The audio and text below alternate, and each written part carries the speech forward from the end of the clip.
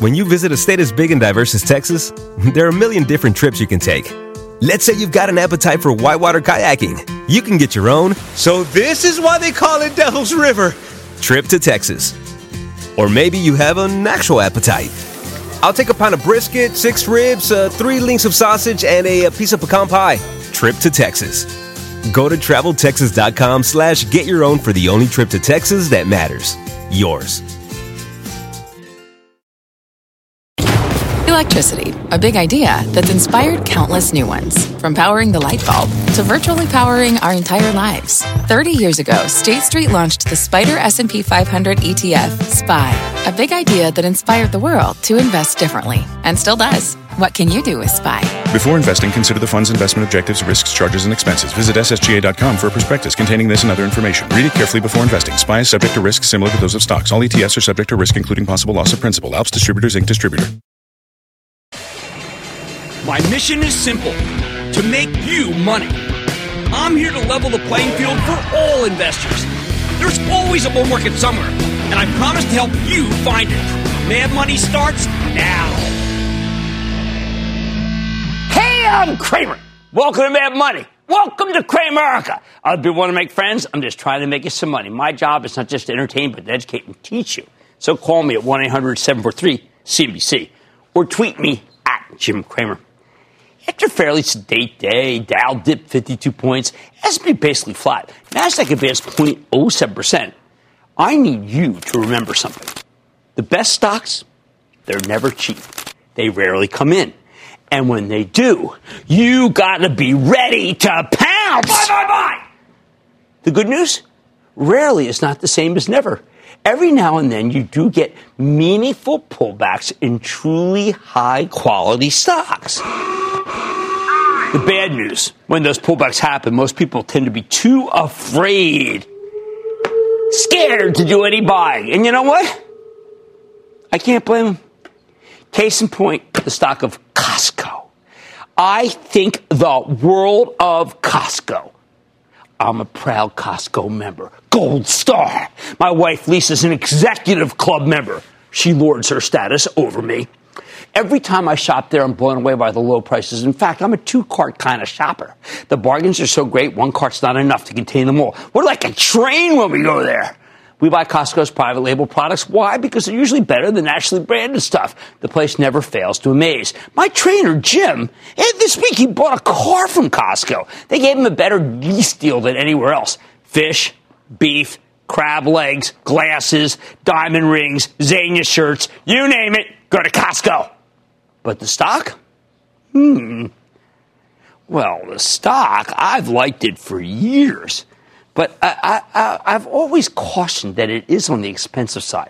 We used to own Costco, the stock, for my charitable trust.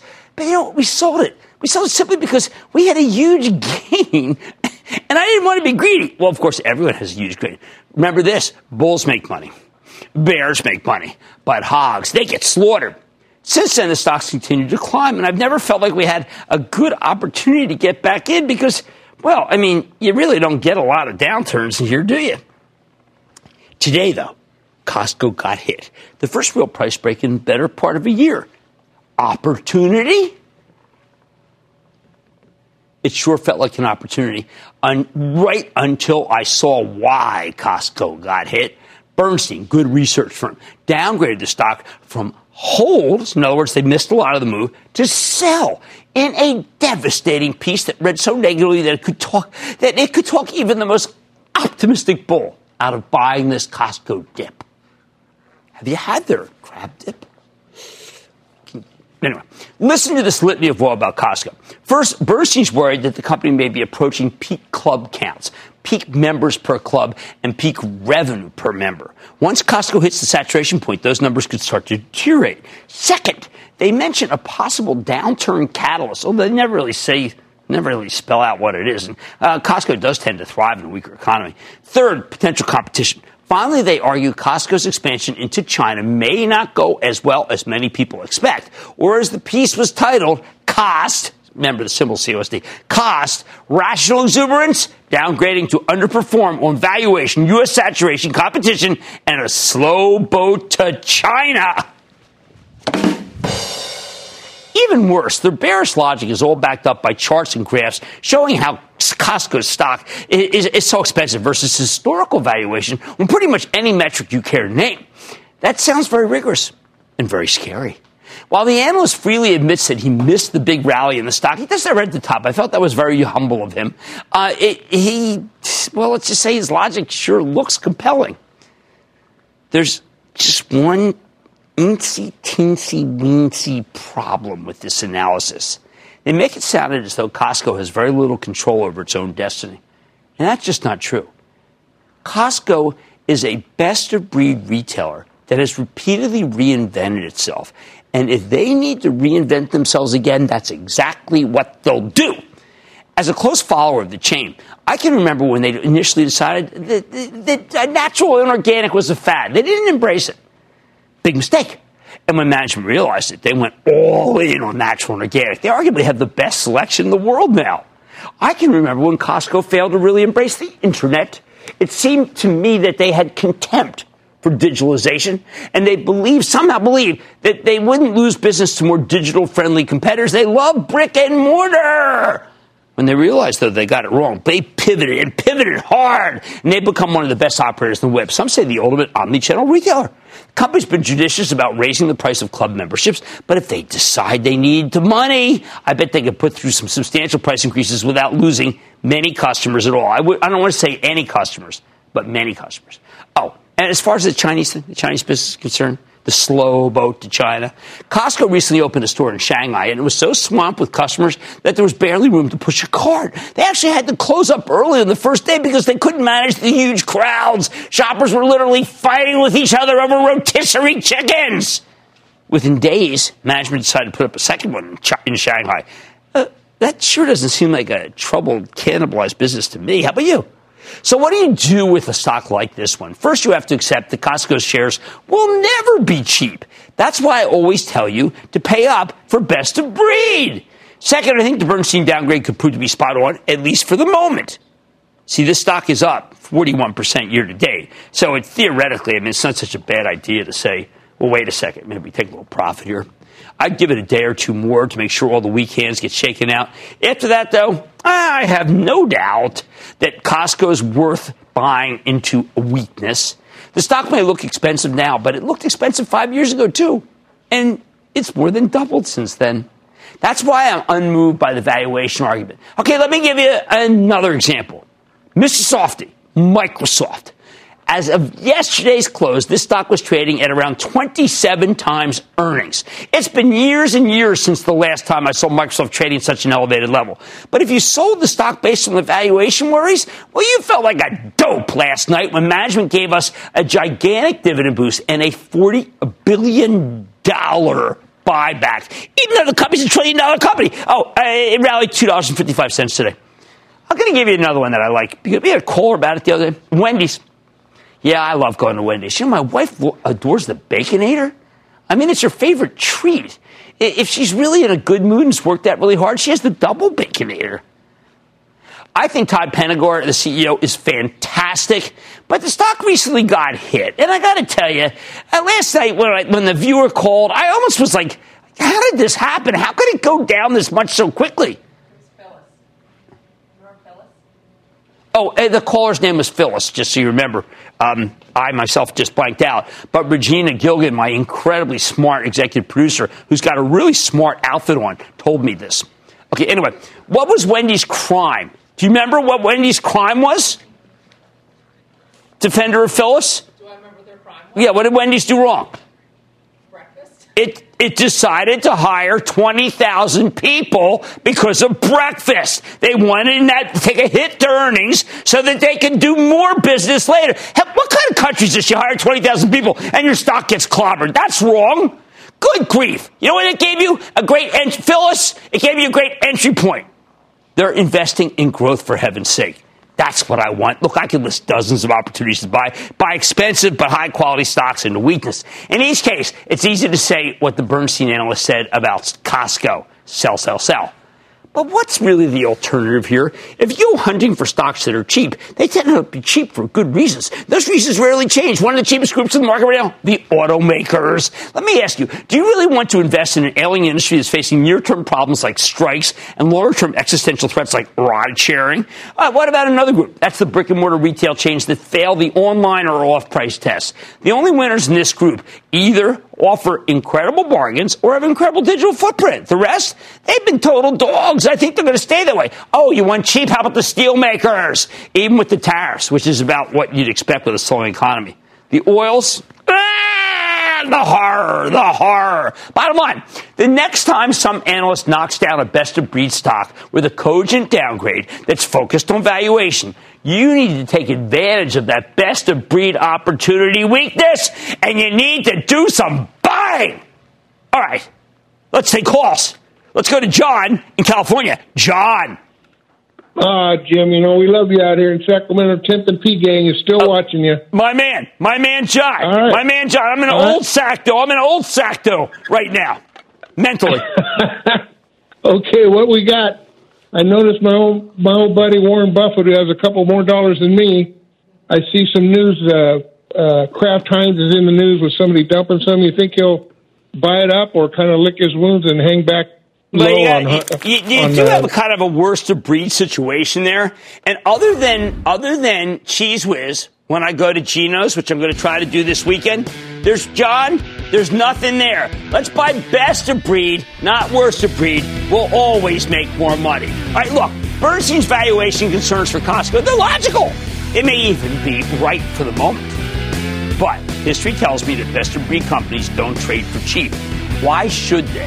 Take this dip as a buying opportunity, not tomorrow. Let it sit for a couple days. Let the weekends blow out of it. On Mad Money tonight, it's behind Verbo, Trivago, and its namesake Expedia brand. I'm taking a trip with the CEO of this travel group giant. And Chipotle's up over 90% since the start of the year. Can it still add some spice to your portfolio, or have you missed the move? I'm giving my take. And 5% of the world's oil supply was taken offline earlier this week, but the market hardly even seemed to notice. I'll explain why. So stay with Cramer. Don't miss a second of Mad Money. Follow @Jim Cramer on Twitter. Have a question? Tweet Cramer. #MadTweets. Send Jim an email to madmoney@cnbc.com or give us a call at 1-800-743-CNBC. Miss something? Head to madmoney.cnbc.com. When it comes to family vacations, there are a million different trips you can take. You can get your own trip to Texas. Or if you prefer a vacation from your family, you can always get your own leave the kids with grandma trip to Texas. So go to traveltexas.com/get your own for the only trip to Texas that matters. Yours. Reese's peanut butter cups are the greatest, but let me play devil's advocate here. Let's see. So, no, that's a good thing. That's definitely not a problem. Reese's, you did it. You stumped this charming devil.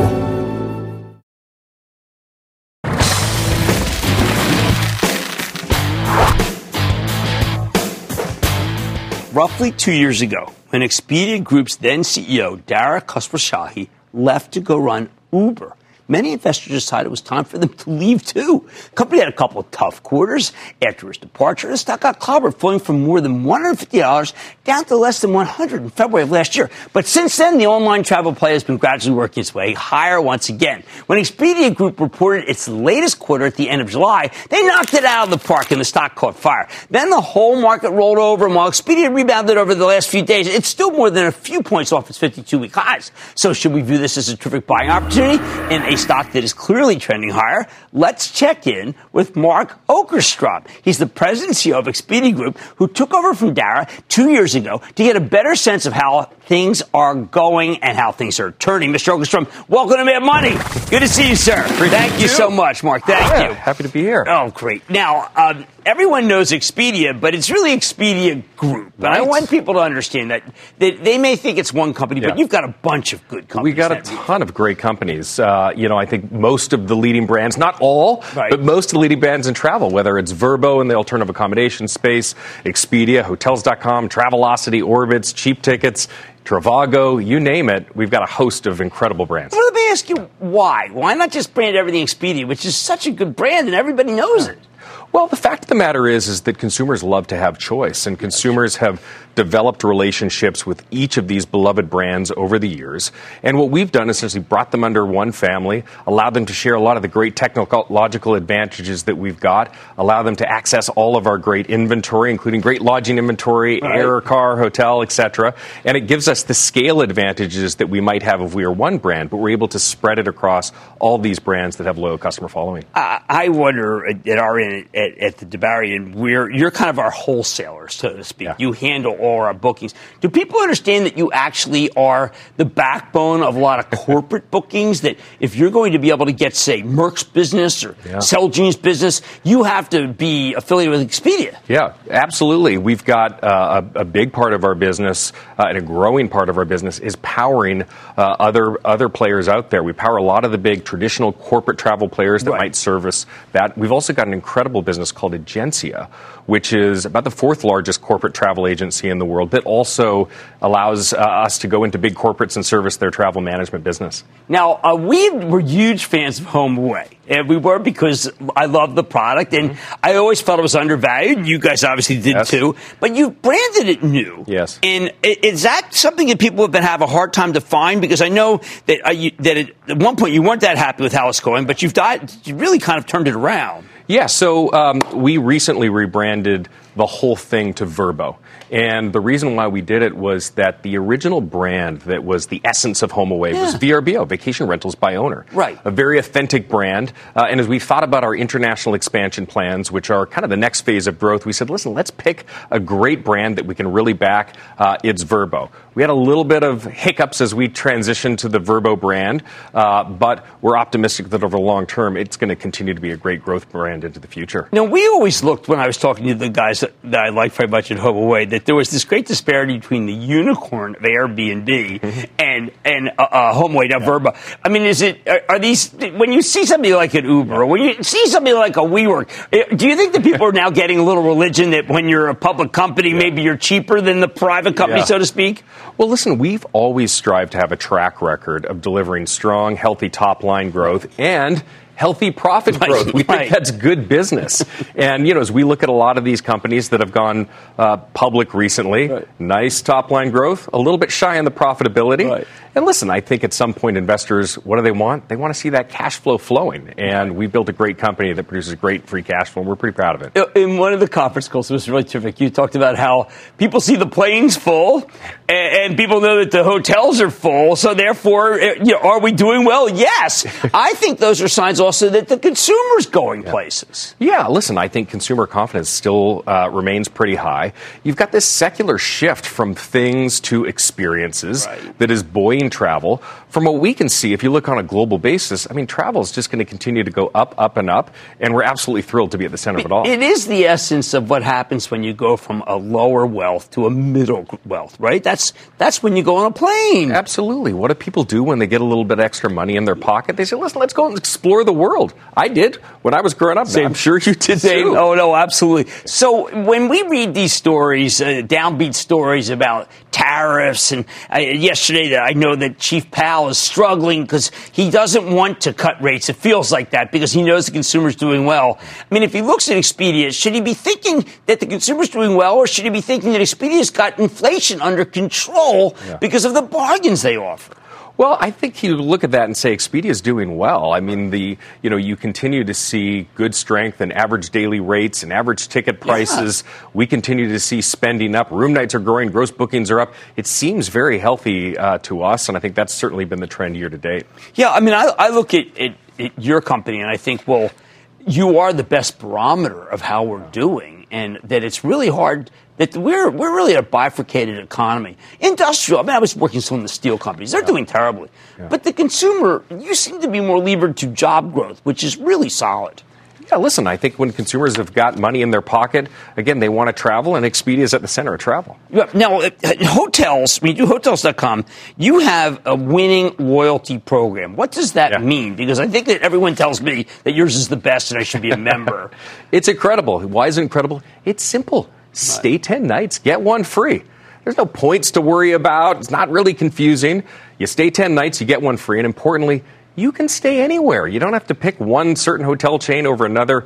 Any of our properties on Hotels.com, you can stay at using your points. And you just did two really important deals. One with one of the biggest airlines, United, and the other with Marriott. Yeah. What will those mean for your bottom line? Well, listen, I think they're both very positive deals. United deal, this is something that for us is, we think, going to make us economically better off. I think it's a great deal for them. And same with Marriott. I mean, we've been pretty clear over the course of the last couple of years that we have got our prices in the right spot. We're not in the business of reducing our margins. And the Marriott deal for us, we got very creative on the ways that we do business together. But net, it's basically a piece of business that's going to be accretive to our business. And one last thing. I've been thinking that of the companies that do have some degree of pricing power because of demand and travel. You guys are been able to, in places, raise price if you have to. Yeah. Well, what we've done is we've taken a pretty thoughtful approach to it, which is we've got low basic pricing. Right. We can then allow you to upsell into things like having your inventory available in our packages product. If you need more demand, even at that low basic pricing, you can pay more on advertising products or just give us more margin and rise up in the search results. And that's been something that's been pretty darn successful. It's obvious that advertising on these big search companies really does make money for you. Well, absolutely. Advertising is a big piece of it. It has been one of our largest growing revenue sources. Right. And importantly, if you want to target travelers, where do you go? No, I know. Where the travelers are, Expedia. Well, it's fine. When they do the antitrust, they're going to have to go up the hill and say, listen, the customers have no choice. They have to advertise with us. It's where they are. Well, it's a very competitive industry, as always, but we do have a lot of travelers who are shopping around on Expedia. Be careful, you may have to testify, talk about how good they're doing. That is Mark Okerstrom, the CEO of Expedia Group. You know, we've liked this one literally since it came public. And we also liked Home Away, now Verbo. You got it. Okay, everybody's back into the break. No matter what you're a fan of, Texas has the trip for you. There's the trip to Texas and the trip. Or maybe you're the kind of fan who'd prefer a trip to Texas or a trip. Either way, go to traveltexas.com/get-your-own for the only trip to Texas that matters. Yours. Reese's peanut butter cups are the greatest, but let me play devil's advocate here. Let's see. So, no, that's a good thing. That's definitely not a problem. Reese's, you did it. You stumped this charming devil.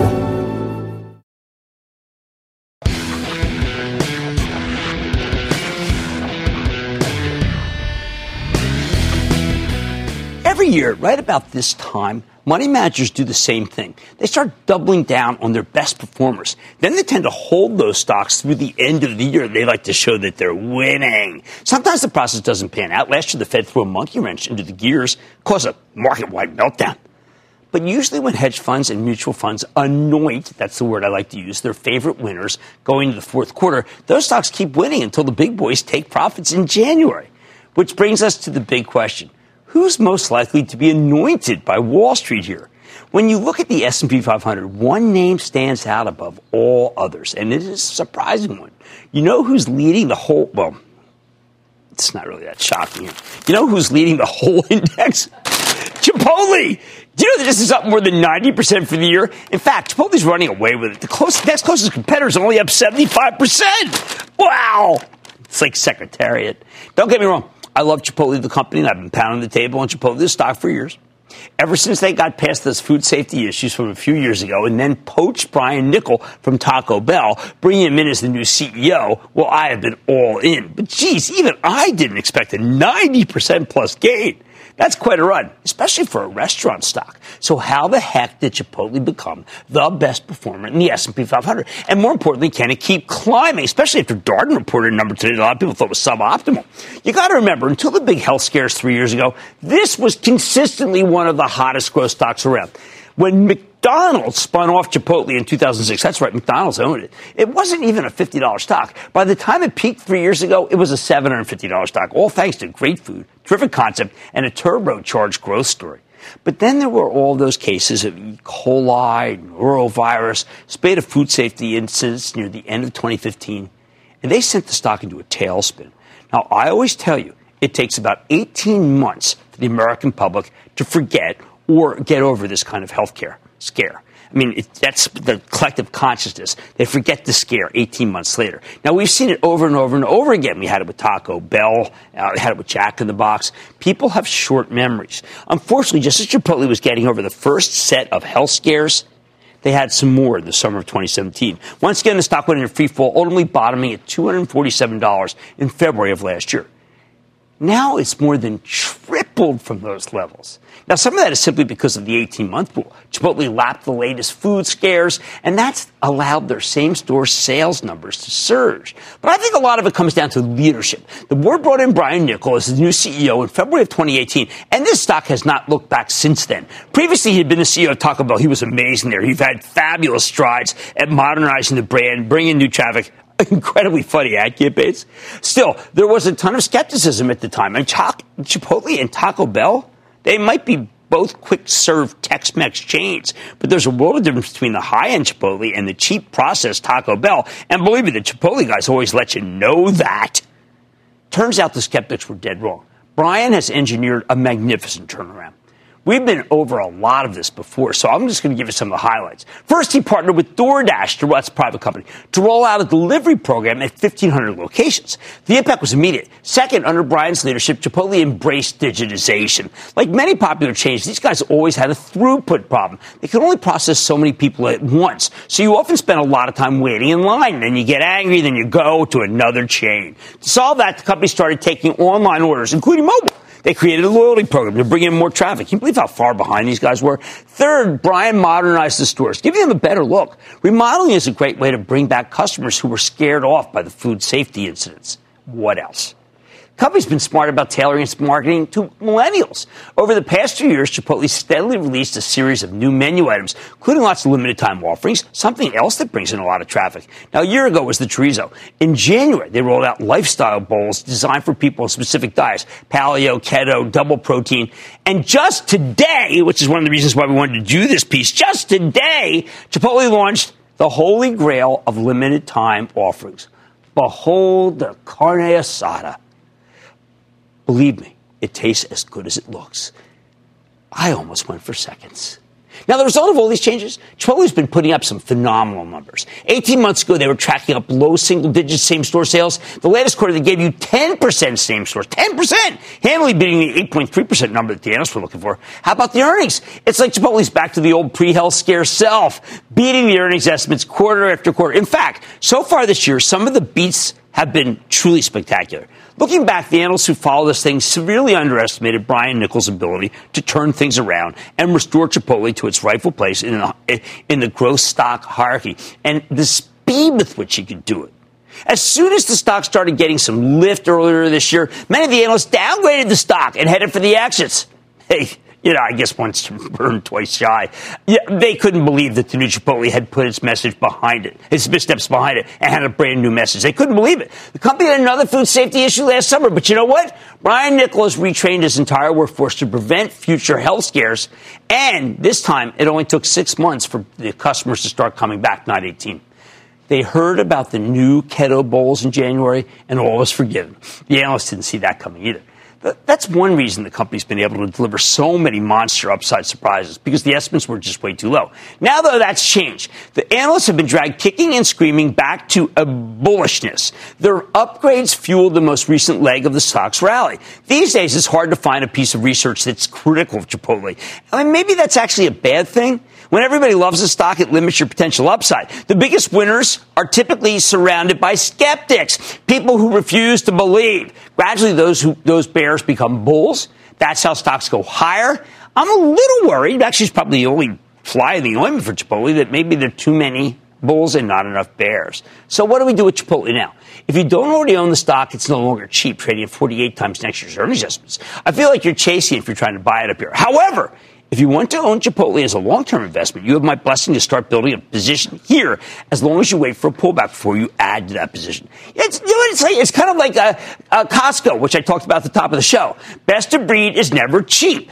That's why I wouldn't be surprised if Chipotle can keep climbing through the end of the year. When they report again in about a month, they'll be up against easy comparisons. As long as this market doesn't turn against the growth stocks again, I think there's more upside. I think it's likely, even with that labor lawsuit in New York City that caused the stock to get slammed down 5%. Jeez, are people skittish. But the comparisons will get a lot more difficult next year when they'll be lapping quarters with double-digit same-store sales growth. That's why it's a mistake to buy all at once. I think you need to come at this one carefully. You wait for a dip, perhaps to the 700s, and then you pounce on the rest. The bottom line, Chipotle's the biggest winner in the S&P 500 because it deserves to be. Because Brian Niccol, the CEO, has done a tremendous job of breathing new life into a tarnished but still terrific concept. So pray for a pullback that gives you a chance to do some real buying here. Although it's going to take a monster-wide market sell-off in order to be able to get that pullback. And you know what? I doubt you'll get it. Hey, let's go to Carrie in Pennsylvania. Carrie! Thanks for taking my call, Jim. Of course, Carrie. My stock is B&G Foods, ticker symbol BGS. It's got a notoriously high BIG yield. Is the dividend safe? And what is your opinion of the stock? I've lost faith in the stock, Carrie. I've lost faith. Too many misses. Not sure of what's really going on there. Company is way on the QT. I'm going to say ixnay B&G. I need to go to Dan in Maryland. Dan! Jim, you recently recommended Tyson as a chicken supplier to the sandwich boom. Yes. But there are some pure plays in fowl lower in the pecking order, like Sanderson Farms. Is it worth flocking to, or is Sanderson not up to scratch? No, Sanders is good. It's just a lot more expensive than Tyson. Now, as one of the themes of tonight's show is that best of breed, you have to pay more, and Sanders is very, very good company. Tyson's much more of a commodity play. But at 15 times earnings, which is half of what Sanderson Farms is, I like it. Notice after they reported that little bit of mix-up with commodity, the stock got hit and then came right back. That's the hallmark of an inexpensive stock that wants to go higher. Vince in Nebraska. Vince! Hey, Jim, how are you doing? I'm doing good. How about you? Good. Hey, you and I spoke about 3 weeks ago about Red Robin Gourmet Burger. At that time, you recommended that since some analyst from Bank of America Merrill Lynch had downgraded the stock to underperform, to stay away from that. And at that time, the stock had dropped on that date about $30 a share. Right. Value Line has it projected in the 3 to 5 years at 50 to 75. Vintage Capital, an activist investor, took an 11% position to agitate for changes and offered a $40 hostile bid that the company turned down. The stock went to $35 a share after we spoke, and it's at $34.94 today on a close. If you endorsed Elliott's management's activist investor role in AT&T, why not RRGB now? Because I think that because in the end the company's just not that great a company. I don't know how you make it into a great company. I mean, you have to hope that they're putting it up for sale. That's not what they want to do. And I don't like to play hope. I'd rather own high quality and bet that the high quality wins. I'd rather own Chipotle. I'd rather own McDonald's. I would rather own Wendy's. I would rather own, Darden, even down 5 today off of what seemed like a not great quarter. All right, I've said it before and I'll say it again. Brian Niccol's turnaround strategy at Chipotle has been so successful that even the bears are hibernating. If you want in on this S&P winner, remember the best stock in the S&P 500, build your position slowly. Wait for a lower entry point to buy the rest, maybe in the 700s. Much more mad money in. What the heck's happening in the oil complex? I'm offering the crude reality. We always like to use that term right here. Then, does your portfolio have what it takes to fight the unknowns in this market? I'll be the judge of that when we play MI Diversify. And all your calls rapid fire in tonight's edition of the Lightning Round. So stay with Cramer.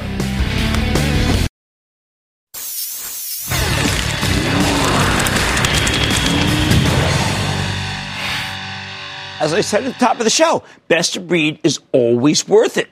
But it's not always the best strategy if you don't have a diversified portfolio of best-of-breed players. Hey, that's why we play Am I Diversified? This is where you call me, you tell me your top 5 holdings, and I tell you if your portfolio is diversified enough. Maybe you mix it up a little. First up, we have a tweet from @TurryBaker1969. And he says, @Mad Money on CNBC, @Jim Cramer, hashtag Am I Diversified, Apple, Amazon, Disney, CVS, and Starbucks. Okay, let's look at this. Starbucks, major restaurant chain, Walt Disney Entertainment, CVS, this is a combination of healthcare, retail. Amazon, we'll call that let's call it pure retail, and Apple technology. So we have technology, we have restaurant, we've got entertainment, we got healthcare, and we've got online retail. And I'm telling you, I love that portfolio. Action alert, action alert, action alert, action alert. Yes, that person's clearly a member of my club. Let's go to Susan in Florida. Susan! Booyah, Mr. Cramer from Delray Beach. I love Delray Beach. How gorgeous is that? Let's go to work. Beautiful. It's an honor to be able to thank you for all you do to educate us home gamers. Your knowledge and integrity are unmatched. Woo! Thank you so much, man. I never let you down. Oh, you won't. I know you won't. Thank you. My stocks are Microsoft, AT&T, Apple, Home Depot, and Amazon. Am I diversified? All right, some are going to criticize me for this because I am not going to say you have to sell one or these others. I'm not going to say that you either have to sell Microsoft or Apple because they don't trade together. They haven't traded together for years. And that's what I'm looking for is trade together factor. AT&T, you got Elliott in there making changes. I like that a lot. Home Depot, it just got downgraded the other day by someone. That person was off his mind or her mind. And then Amazon's a retailer. So retailer, tech. Oh, man, I'm really going to get criticized for this. But Amazon doesn't trade with Home Depot either. You have to recognize that I think about whether they trade together more than necessarily they're with their sector. So Amazon does not trade with Home Depot, so I'm okay with that.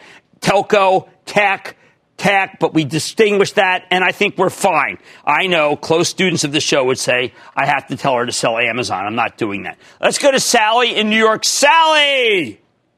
Hi, Jim. Love your show. Thanks for all the tips over the years. Oh, thank you, Sally.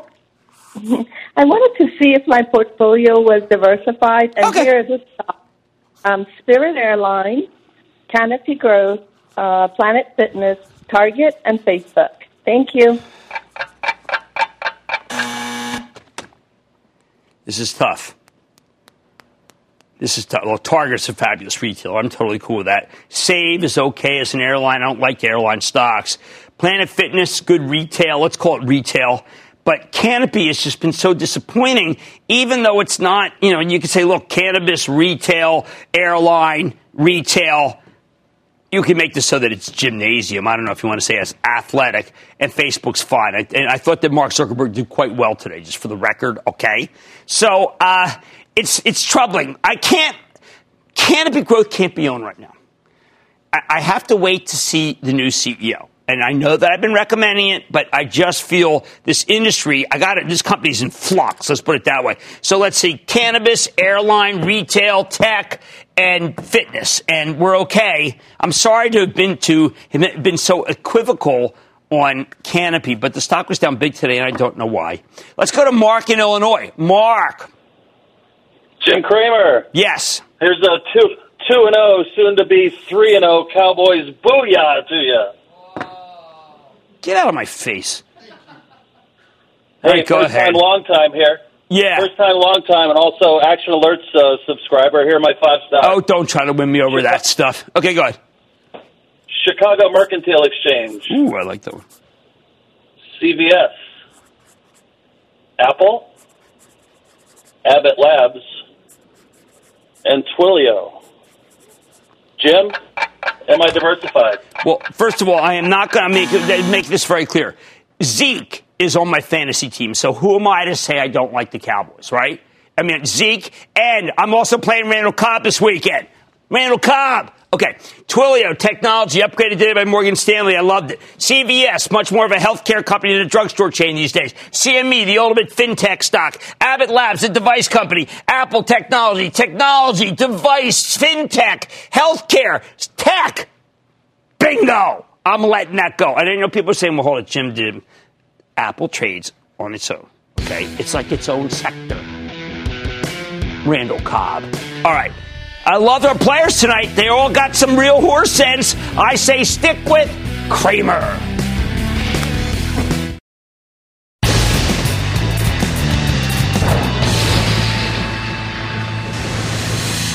It is time. It's time to light it up. That's right. Goes one of and then the lightning round is over. Are you ready, Ski Daddy? Time for the lightning round. Kids, I'm going to start with Helen. It's South Carolina. Helen. How do you do, Jim? I'm calling you from Aiken, South Carolina. We're known for all the horses down here. Well, there you go. I always try to figure out what the mascot is. Now I know. What's up? Well, my question is about DocuSign. How is it that company, do they have anything new in the pipeline? How can they make a big business? It is the ultimate utility. And I think that what happens, I'm not kidding, is people use it and they love it, and Adobe should have bought them. And I've got to tell you, had Adobe bought them, I think the stock would be flying. Adobe actually coming back. Let's go to Rick in Pennsylvania. Rick. Hello. I would like to know what your opinion is on Western Digital Corporation. See, why buy Western Digital when you can buy Micron, which I think has more game? I think Micron is less expensive, and Micron doesn't have to have drives. I don't want drives. Let's go to Randy in California. Randy! Oh, yeah, Dr. Cramer. Oh, yeah. Deep gratitude one more time for sharing your knowledge. Oh, thanks a lot, man. Thank you. You bet. Hey, I'd like to revisit a stock I talked with you about, 10 months ago. It's CWEN, Clearway Energy. Yes, yield, 4% yield. I like renewable energy. I think it's a good company.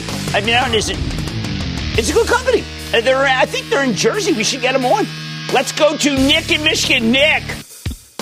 Jim, thank you for taking my call. Got a few University of Michigan students on the phone here. There we go. Love my the 21-year-old sister. Yeah, still blue. My 21-year-old sister and all of her friends are obsessed with Revolve and convinced me to stock back in June. I like Revolve. I like Etsy. Okay, and I think both of them are good. Etsy upgraded tonight. And by the way, every kid has cut the cord. Not. All right, let's go to Steven in Pennsylvania, please. Steven. How you doing, Jim? I'm having a pretty good day. A little worried about Detroit, but that's okay. I'll get over it. What's going on? Not too much. I had interest in AT&T. I listened to your show, and you said it's going to be a $60 stock. And what I'm wondering is, you didn't say when to buy it. Right now, you buy it right now. You got Elliott in there. Those guys are incredibly good. I have followed everything they've done. I've made chapter and verse. I've interviewed Paul Singer. I think AT&T is going to come and do what they want because they are so darn smart. And that, ladies and gentlemen, is the conclusion of the Lightning Round. The Lightning Round is sponsored by TD Ameritrade.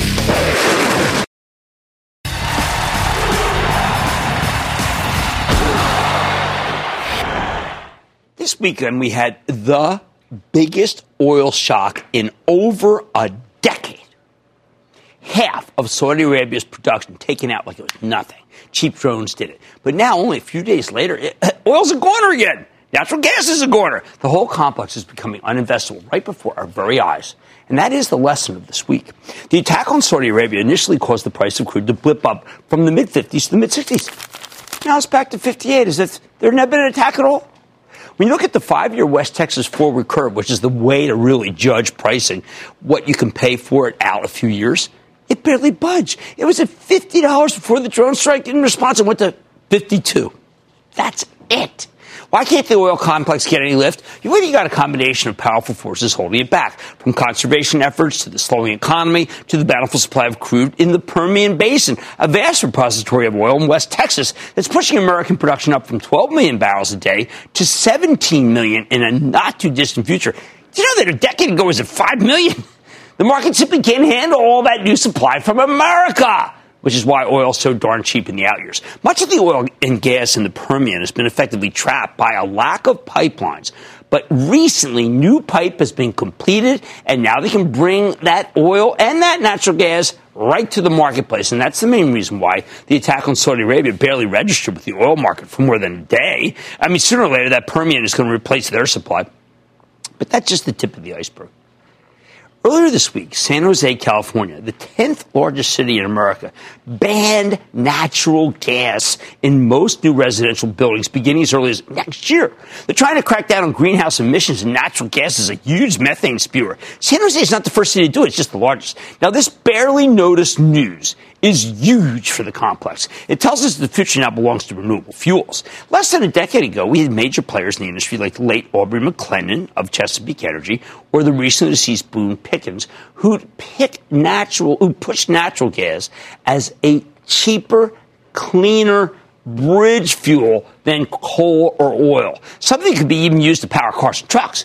But the bridge fuel was a bridge too far. It didn't happen. Natural gas vehicles never really caught on. Meanwhile, even though utilities are phasing out coal, they're reluctant to build new natural gas plants when they can build solar or wind instead. By the way, that's a major reason why GE's power division is still struggling. The older money managers who are used to Middle East shocks pushing prices up dramatically, well, they live in hope that the energy complex will make a comeback. Relative to the stock market, it's about as low as it's ever been. Many oil and oil service stocks are now trading well below where they were when crude was at $26, half of where it is. Why? I have a theory. Younger portfolio managers believe that oil and gas are the new coal. Despite the Saudi fires, despite a president who wants to give car companies a break to relax fuel efficiency standards, these stocks have become pariahs. If you take climate change seriously, and most younger people do, including younger portfolio managers, then it's hard to believe in the long-term health of this industry. My charitable trust, which you can follow along at actionalertsplus.com, join the club, well, this week took a brutal loss on the stock of Schlumberger. That's one of the best companies on earth. It's indeed in the oil service space. I can't believe we sold the stock so much lower than where it was trading when oil was at half of these levels. But after a major supply shock failed to move the forward curve, we simply can't expect the oil companies to be aggressive long-term. And that's exactly what you need if you're relying on an oil service company to make you money. If you want any oils, here's my advice. I would scale back on them. If they didn't move with the Middle East burning, just imagine how they'll hold up when something bad happens to them, like a slower economy. So forget the oil patch, at least for the near future. If it didn't have a sustained move this week, I don't know when it will. Stick with Cramer.